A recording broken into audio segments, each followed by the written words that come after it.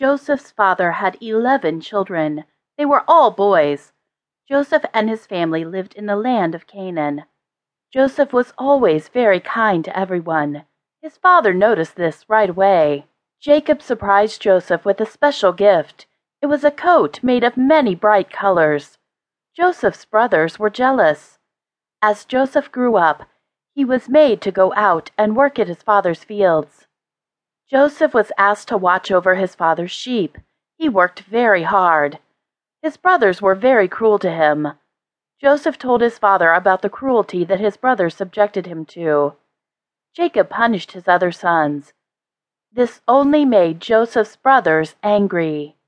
For 2 nights in a row, Joseph had 2 strange dreams.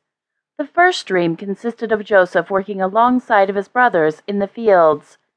Each brother had a stalk of wheat tied to a wheat bundle. Joseph had a bundle of wheat also. His bundle stood up by itself, but each of his brothers' bundles bowed down to Joseph's bundle of wheat.